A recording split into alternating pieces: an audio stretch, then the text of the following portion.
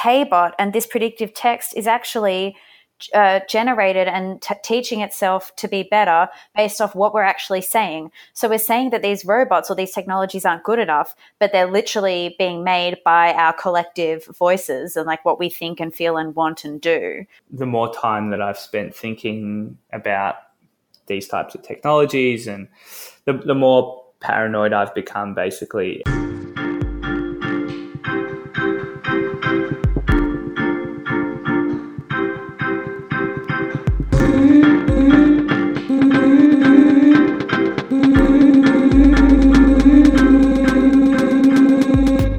Welcome. I'm Izzy Roberts-Orr, Artistic Director of the Emerging Writers Festival, and you're listening to the Digital Writers Festival podcast. The Digital Writers Festival 2018 is an online festival exploring the unique relationship between technology and storytelling, accessible anywhere, anytime, by anyone with an internet connection. Join us right here in hyperspace between the 30th of October and the 3rd of November, and find our full program at digitalwritersfestival.com. Come in, get comfortable, and get curious as we hear from storytellers and artists from across the World Wide Web. If speaking to machines was once a futuristic prospect, we now live in a world where it has become totally normal. We speak to machines when we check out at the supermarket. We speak to machines when we use virtual assistants like Siri or Alexa. And we speak to machines online when booking tickets, paying bills, complaining about customer service. The conversations we have with these machines are mostly constrained by a type of service-like relationship. We ask them for help and they dutifully respond. This means that our conversations are usually functional, banal, or even boring. But what might be the creative possibilities of machine language? As speaking machines become more commonplace, will new forms of expression open up? Will our computers be able to say things that were previously unsayable? Welcome to the Digital Writers Festival podcast. I'm Oscar Schwartz, a writer and researcher currently based in New York. And today I'm joined by Harriet Gillies, a Sydney-based performance artist who, among many other things, recently directed a play whose script was written with predictive text software. Hi, Harriet. Hi, thanks for having me. So I'd like to begin by acknowledging that here in New York, where I am, I'm on the traditional lands of the Lenape people. Yes, and I am on the Kanyan Kahaka Nation's land in Montreal, but Montreal is also historically known as a gathering place for many First Nations people of Canada. But originally I am from Sydney. The Gadigal clan of the Eora Nation is the land from where I'm from. Thanks, Harriet. So the idea of machine speech is nothing new. Like René Descartes was thinking about talking automatons in the 17th century, and Alan Turing basically ushered in the digital age by imagining what it might be like to talk to a human-like computer. But the availability and accessibility of language generators today is letting artists and writers like yourself experiment with machine text and speech in fascinating new ways. Harriet, earlier this year you directed a play called The Lifestyle of the Richard and Family that used predictive text. Can you tell me a bit about the play and the writing process behind it? Yeah, so Lifestyle of the Richard and Family was a project that was presented at Next Wave Festival this year in Melbourne in partnership with Melbourne Knowledge Week. And the text was developed by the writer Rosalind Helper through a series of text messages where she used a predictive text software called SwiftKey Note and texted herself using only one of three options given to her as the next possible word she would like to say in a sentence. And from there, we took a huge chunk of data and looked at it and explored what patterns were emerging, what surprises were emerging, what things that we were expecting happened or didn't happen, and then structured or edited the text into what became the show, which was two halves. One was one realistic drama episode where we made this nonsensical language come alive in a very dramatic and formal performance structure. And then in the second half, we let the language kind of run a bit more wild, as if it was data jumping around wherever the internet is. Interesting. And how is it performed?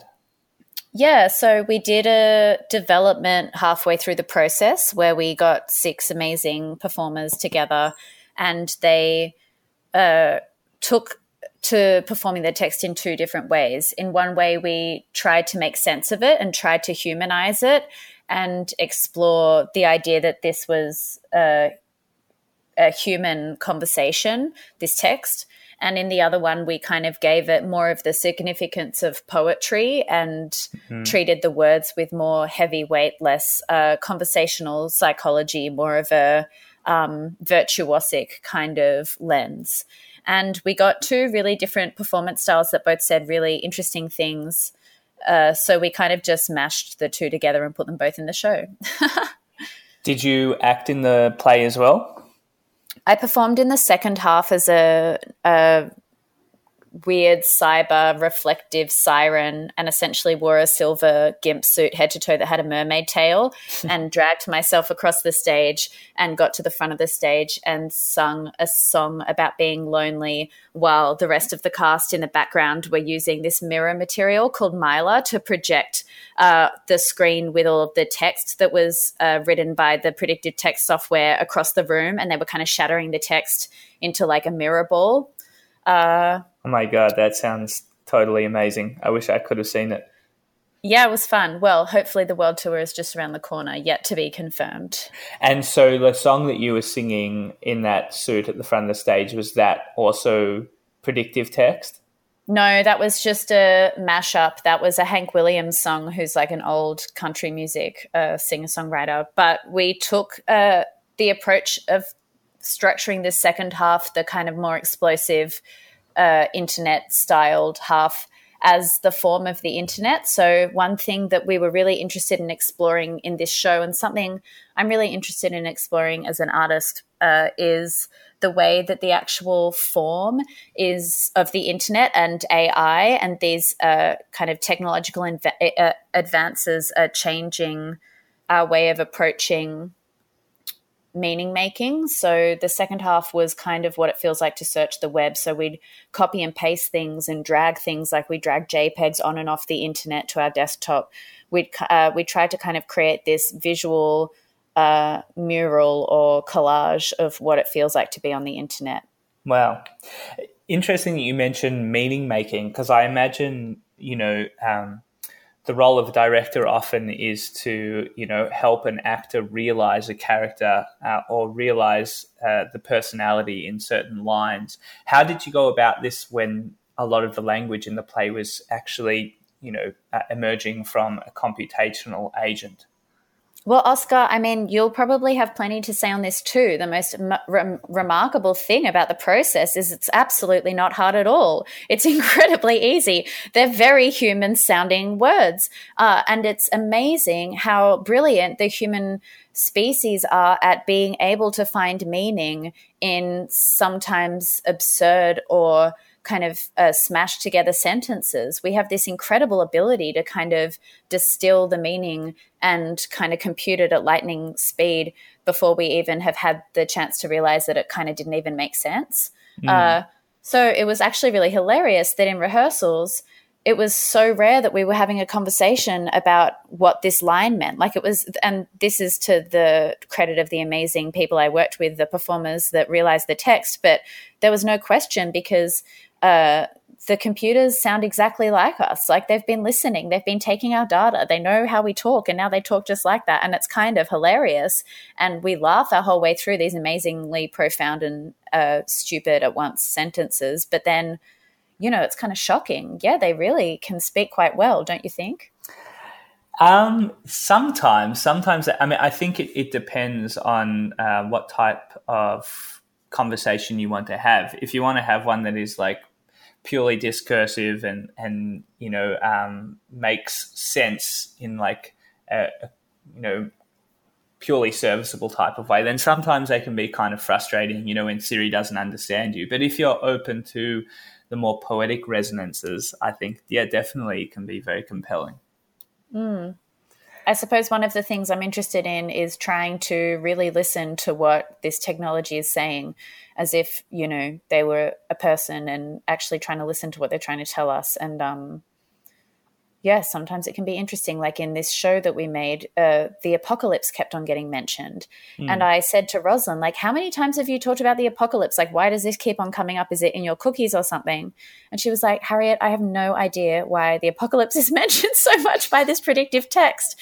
Sometimes I'm sure we're imbuing far more meaning into that, but that's also part of the beautiful artistic experience of kind of understanding this data. Totally, kind of creepy. So a lot of the conversation with machines, and particularly like predictive text, it happens via text on the screen. As a performance artist, how did you bring this to life in a more physical space? Yeah, that's an interesting question. I guess the short answer is both. We played with the significance of the spoken word versus the written word, and also the different parts of the brain that are taking in the information when it's written versus when it's spoken to us. So that was something that we were interested in playing with. And there is a sense of humor that the written word can capture with predictive text that we've become really used to on things like Reddit and meme culture, that actually has a sense of humor that can't be realized through the spoken word so well. Like it really works as a written thing rather than a spoken thing. Yeah. So that's something I've started being quite interested in, the idea that the medium is the message, like the actual form of the way that the information is given to you is part of it. Different ways, I guess. Sometimes, a reaction that I see when kind of natural language processing or predictive text is used in artworks or plays or poetry or whatever it is people's knee-jerk reaction is kind of, this is just another case of automation, of humans being replaced in some form of labor. How did you kind of come to terms with that, with creative agency while you were making this play? Oh my God, Oscar, such a good question. I've been thinking about this so much recently. So what does, I suppose if technology is going to take the place of so many of us, in fact, almost all of us, within the next generation, such a high percentage of jobs that we have relied on as keeping us alive are just going to be made absolutely redundant by technology, and people aren't going to be needed to fight wars, and they're not going to be needed to make things in factories because it's all going to be replaced by robots. So what do we do? And that's an interesting question, and I feel like civilization is still stuck in an old model of trying to figure it out. I think, however, it's interesting to think about this idea that I read in Yuval Harari's book Homo Deus, which is the great decoupling, and that's the technological advancement of the decoupling between intelligence and consciousness. And now on Earth we have consciousness with intelligence, but for the first time we have something that is intelligent but isn't conscious. So I suppose what humans are going to need to do is figure out how to make our consciousness more important than the intelligence of machines.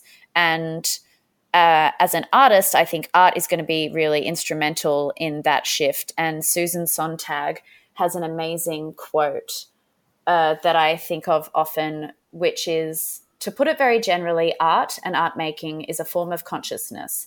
The materials of art are the variety of forms of consciousness. And one of the tasks art has assumed is making forays into and taking up positions on the frontiers of consciousness and reporting back what's there.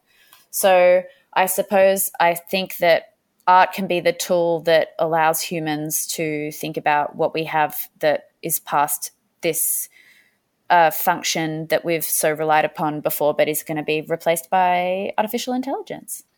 Being like it will perhaps, in a certain sense, fill an existential void as the jobs kind of go the way of the robots.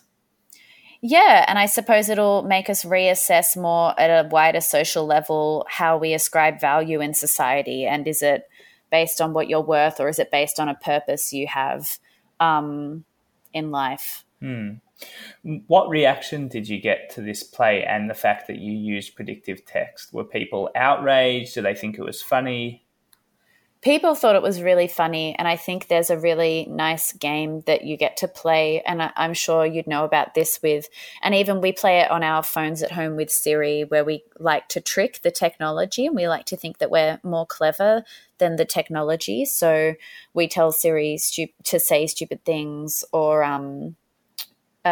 in the instance of this show, some people, once they figured out what was going on, really enjoyed laughing at the silliness of the algorithm coming up with this kind of nonsense. So there was that kind of experience. My favorite thing that someone said was, "I have no idea what just happened, but I really had fun." That for me was very good. That sounds like every day for me. Yeah, exactly. That's the way we're going. And other people find it intimidating. A lot of people have genuine concerns and worries about technology. You know, one of the many boiling pots that seems to be boiling at the moment in our world. But there is a lot of really serious threats, and in a lot of instances we're losing ground in making ethical decisions around the internet. So some people, when that level of the show hits them, can be quite confronted, as I think we all can be.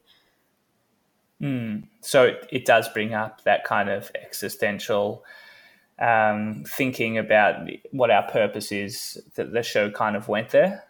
Yeah, and I think another thing that it confronted me with, I wouldn't be so bold as to suggest that the audience walked away with such a deep and profound experience, because I kind of sat with this for 3 years as opposed to 90 minutes. But I suppose also a lot of it to me starts to reflect on the futility of language and this idea of narrative being this thing that was really important because it is the way that humans coordinate, and mass coordination is what made humans evolve into such a sophisticated species.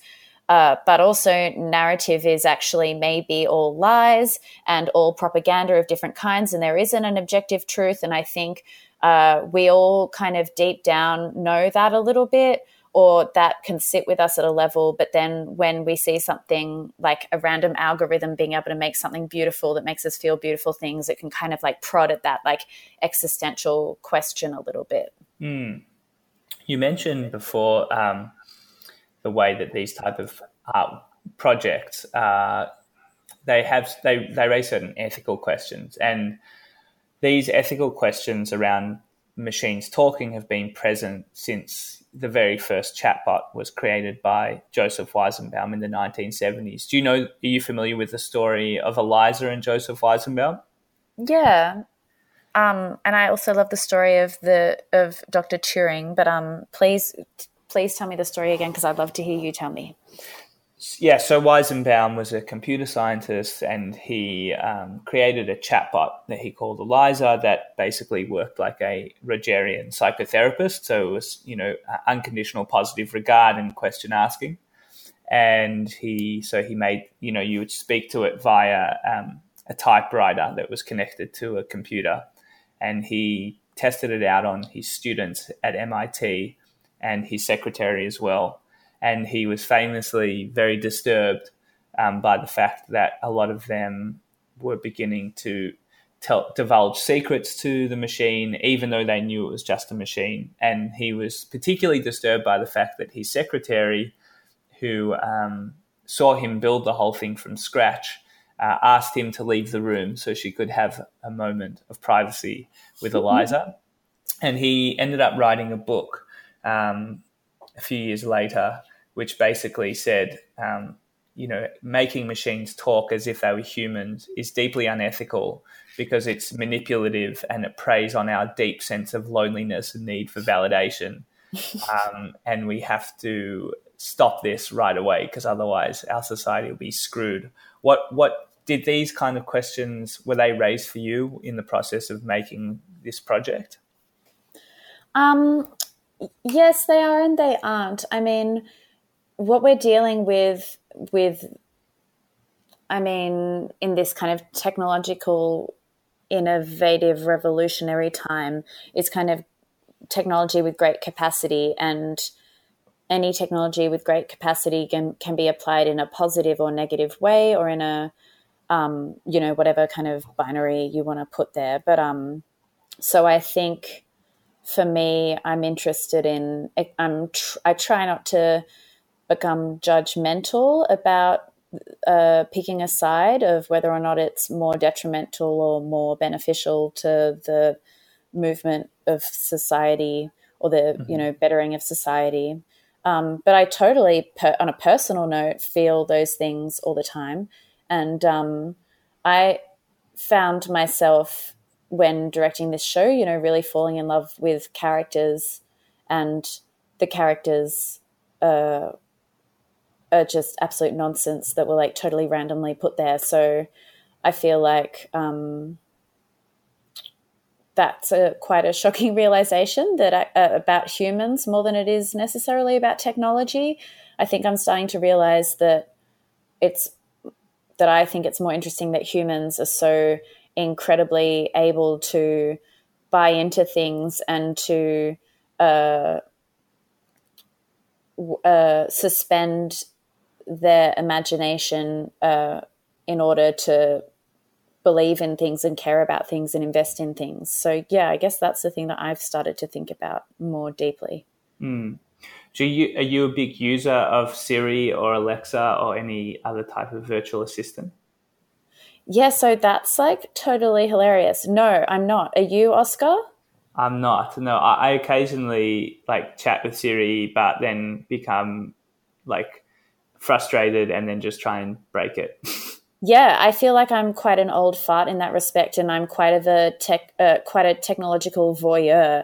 And I don't buy into a lot of these technologies, but I am really fascinated in watching other people. I went to my friend's house the other day, and she has a whole Alexa system that's set up to cameras, and so she can see her house. We were out at the bar, and she just like went on her phone and could see her dog like in her house, and tell the machine to put on things in the kitchen. And yeah, I find it absolutely morbidly fascinating, but am too scared to jump in myself. But that being said, I am not by any means like an Edward Snowden. I still am totally too lazy to do anything ethical in like reprimanding the bullshit terms in which I live most of my life online. It's interesting because I the more time that I've spent thinking about these types of technologies, and the more paranoid I've become, basically. And if you are interacting with Alexa, there's this kind of sense that it's all a big act. It's as if you're speaking to a person, but really you're speaking to a corporation, and that corporation is Amazon. And what they're doing is they're collecting all your data. And, as an artist or as a writer, when you use these tools to examine questions of human identity and emotion, you're also kind of interacting with these big corporations. Is this something that's dawned on you, in your practice?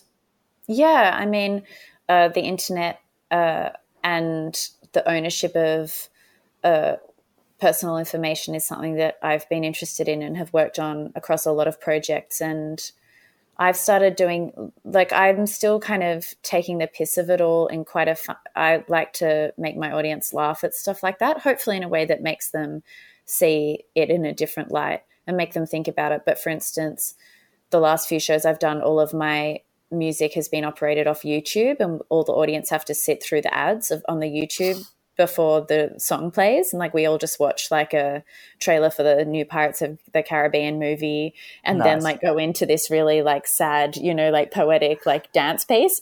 Yeah.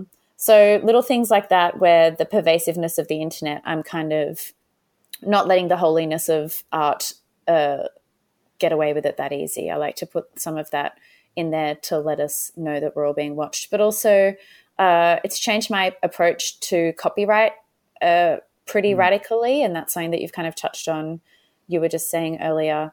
And it's, always been hard for artists to, especially performance artists, to navigate a way to commodify their value in the world. But now with the way that the internet and AIs can distribute media and content to one another is kind of revolutionizing that whole game too. And like, it'll be interesting to see where copyright goes once this interconnectedness kind of continues to rise.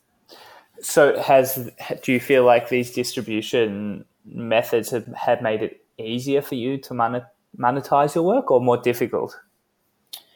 I suppose it's my initial reaction to that question is that it makes it almost more obsolete in a very idealistic sense. Maybe like this technology is bringing on a revolution that will like bring down capitalism, but that's not true, because so much of this technology and something that we haven't talked about, which is quite serious, which has to be spoken about with AI, is the data that is put into these algorithms, right? So all of AI is made of algorithms, and algorithms are given a function or a code by humans, and that code and that data has biases inherently in it. So we act like we act like artificial intelligence has this kind of mind of its own and has this intelligence above us, but we also need to remember that it's made in our image, because in the same way that we made God in our image, if that's a fair thing to say, in my own personal lived experience, also the internet and technology and artificial intelligence is being shaped by us, and our biases are there, and there's so much data and amazing people doing research into how racist and sexist data is, because so much of it is done in an industry that's heavily dominated by like white men. So that changes the data. So that's another interesting thing to think about. Absolutely. I mean, and also not least to say that most of artificial intelligence and most technology has always been associated immediately in its first functions to sex or violence. So, we know that AI was, the race to AI was between AI soldiers and AI sex robots. So there's also something interesting going on in the psychology of our relationship to these beings there. Totally.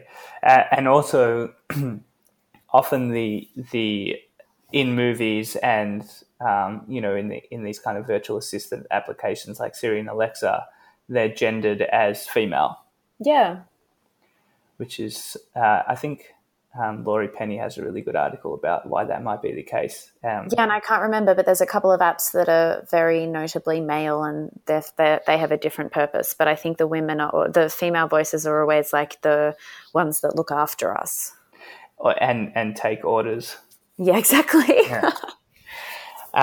But back on the topic of bias, it is kind of something to grapple with when talking about machine language or language generators. We saw a few years ago now Microsoft's bot that they let onto Twitter became racist and homophobic. Taybot?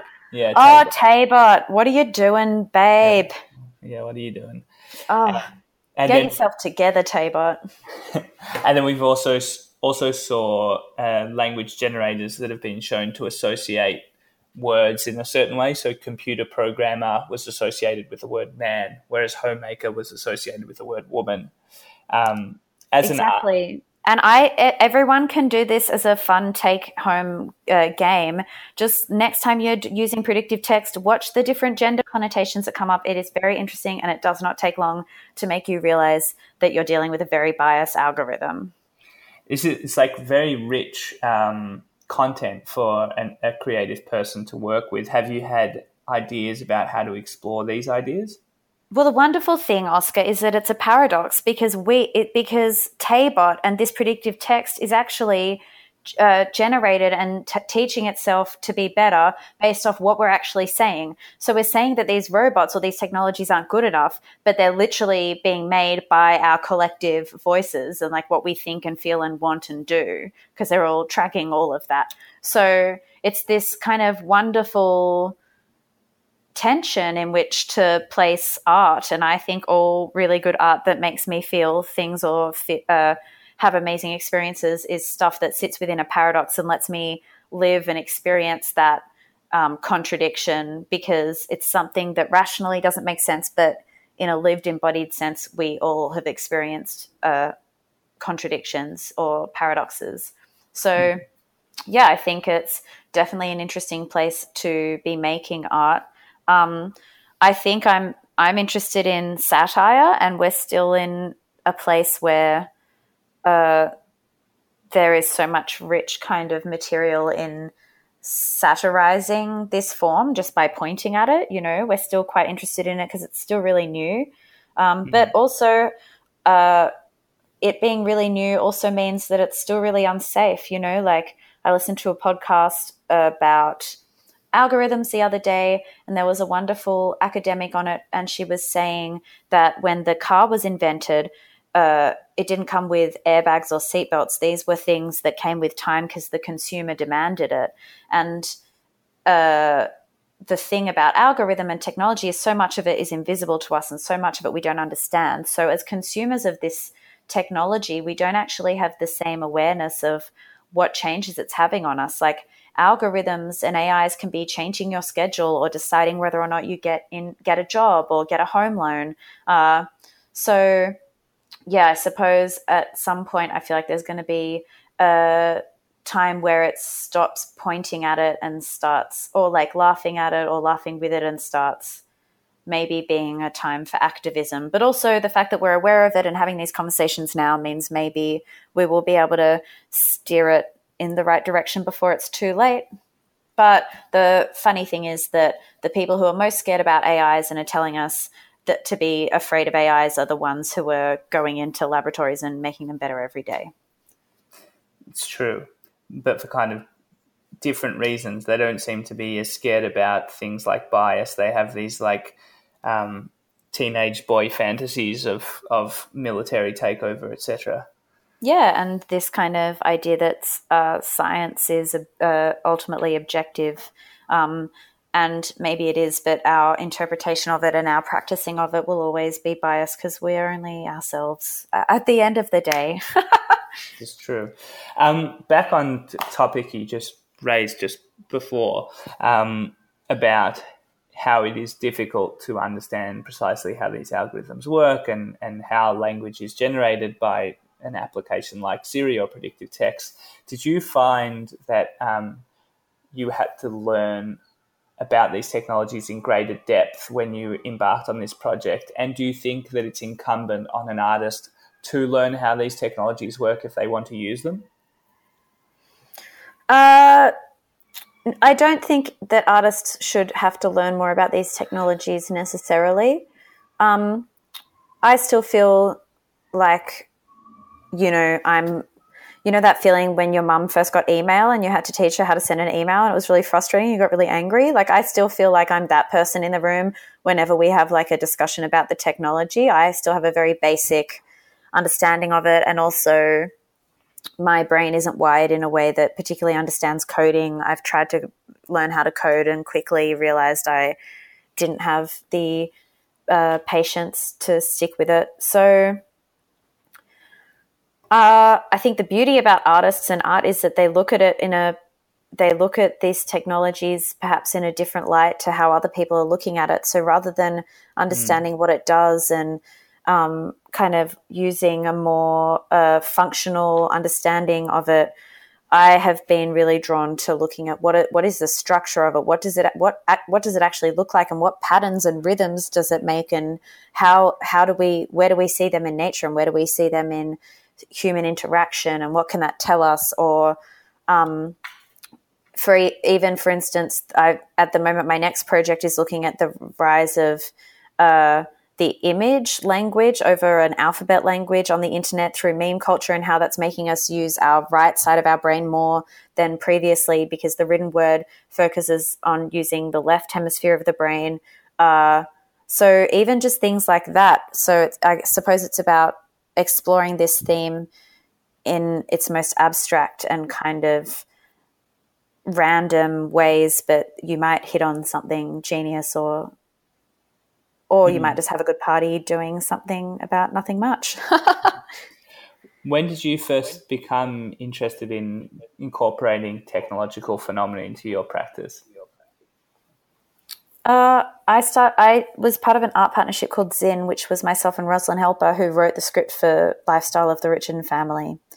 And we came to working with technology out of more of a practical necessity to create. We wanted to make shows that allowed audiences to have agency in the kind of artist audience experience by using forms that were part of everyday life. So we were interested in how could you do a performance like over the telephone, and then technology, just, I guess it's the age we were. It was 2009, we all had Facebook accounts, and I suppose these technologies that were around us just were the things that we knew how to use and we knew our audience knew how to use.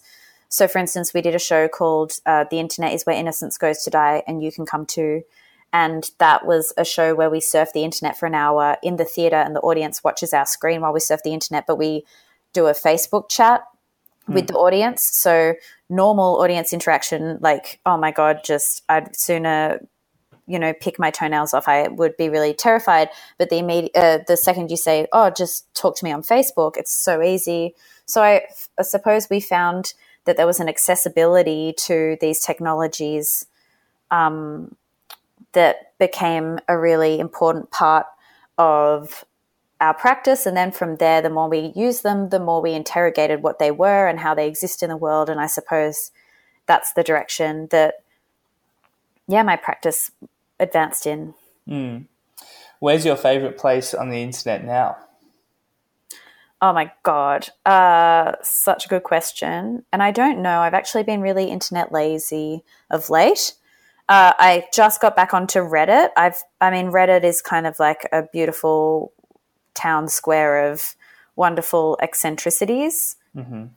I love the app Binky, which is an app that looks like social media, but it isn't connected to anything. So it's just scrolling and liking images, but just by yourself in a void. Nice. And so you click like reshare and the thing says, do you want to reshare this thing? That means it does absolutely nothing. And you click yes. And then all these like thumbs up go everywhere and they're like reshare. And it's about like trying to give people the dopamine hit of social media scrolling, which is the exact same dopamine hit that you get with pokies and leads to gambling addiction. But that's another conversation perhaps. But just in a void. So yeah, I like that app a lot. What about you? I'm going through a little bit of a crisis with the internet at the moment, I think, as a lot of people are. I just find myself like scrolling on Twitter and feeling terrible about it. But, that's just life on the internet in 2018. It's a really low time, Oscar, and I think that we'll see a change soon. I mean, I was babysitting someone recently and she was 13 and she was like, you have a Facebook account? Ooh, oh my God, who has Facebook? Literally like those exact words. And so I was like, oh, okay. So I'm already an old fart when it comes to this stuff. And I think, maybe we're caught in an interesting time. And if anything's certain, it's the advancement of the technological revolution. I hope that there'll be a backlash and there'll be a generation of people who understand their internet, their responsibilities on the internet and using technology, but also they'll start valuing their privacy more and we'll see proper regulation. I mean, that's all stuff that's still, changes so at the beginning, but I think it could perpetually get better. What do you think? I mean, how do you see, you talked about satire. Do you see your work potentially moving into activism or consciousness raising around these kind of more pernicious elements of the internet and predictive text and data harvesting and all those type of things? Yeah, I mean, I'm caught in another little paradox, Oscar, because I feel that sometimes I do want to go away and start writing about it or organizing a collection of people, but then I come back to the idea that actually I think the best way to say the things I want to say is through art and not the written word and not through the game that we're playing. And I suppose I'm interested in art because I'm interested in imagining possible futures. I don't think I necessarily know how to get there, but I feel like if we can imagine something, it can become so. So I suppose I think my best efforts are at the front of the plane trying to imagine the thing that then can become possible, that then can actually happen. So I suppose I'm interested in playing the long game.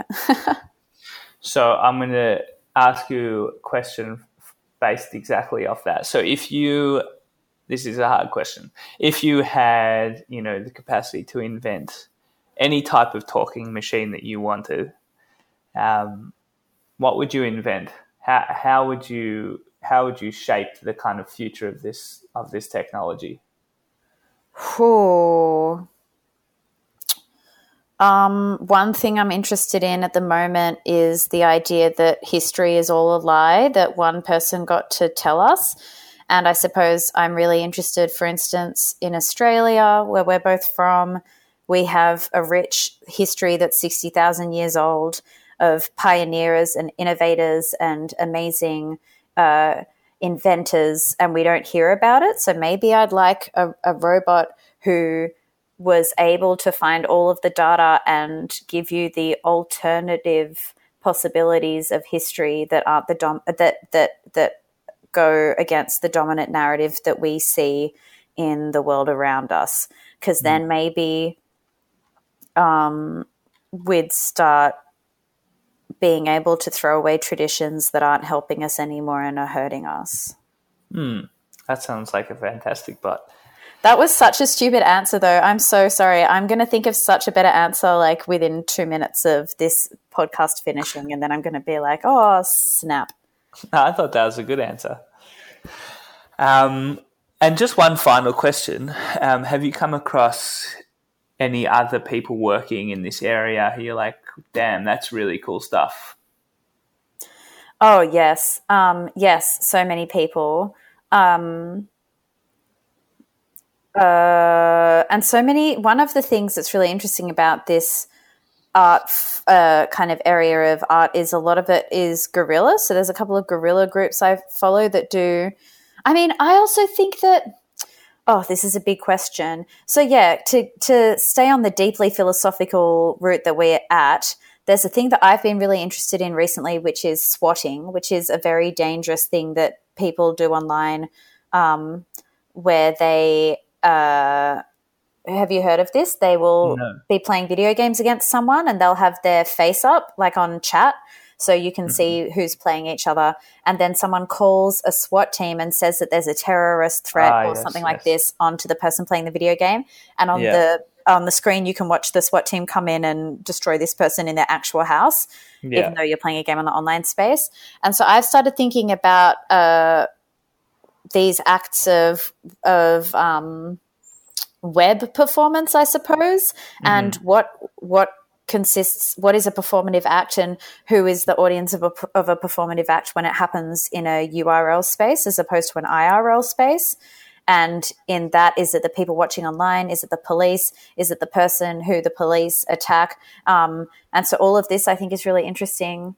There's also another group of artists who don't have, who are all anonymous, but they go into Minecraft. And once they have set up their survival, whatever they need to survive in Minecraft, they start making sculptures in Minecraft and just have the acres and acres of these beautiful sculptures made just by digging in Minecraft.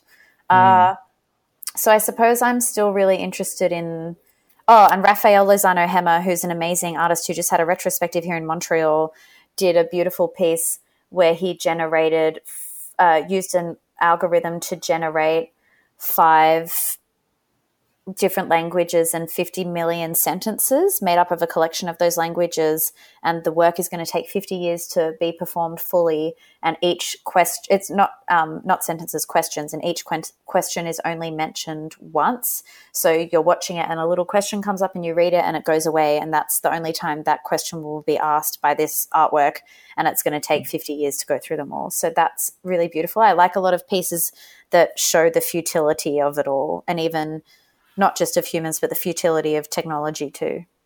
Wow, that sounds like an amazing piece. Well, thanks. That's all my questions. Thanks so much for a brilliant conversation. Oscar, thank you. It's been great chatting with you. And let's keep in touch about all things AI. Definitely, and I look forward to seeing your future work. Yeah, maybe our two AIs can meet sometime. Great idea. Yeah, cool.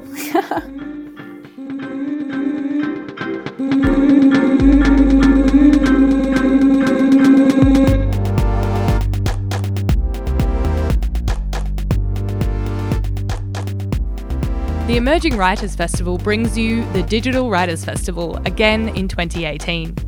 And you can find the full program live online now. Check it out at digitalwritersfestival.com and join us to listen, learn and play right here in hyperspace from the 30th of October until the 3rd of November. Our theme music is the magical Huntleys' Please from their EP Songs in Your Name. Find them on Facebook as Huntley Music. This podcast was recorded on the lands of the Wurundjeri people of the Kulin Nation.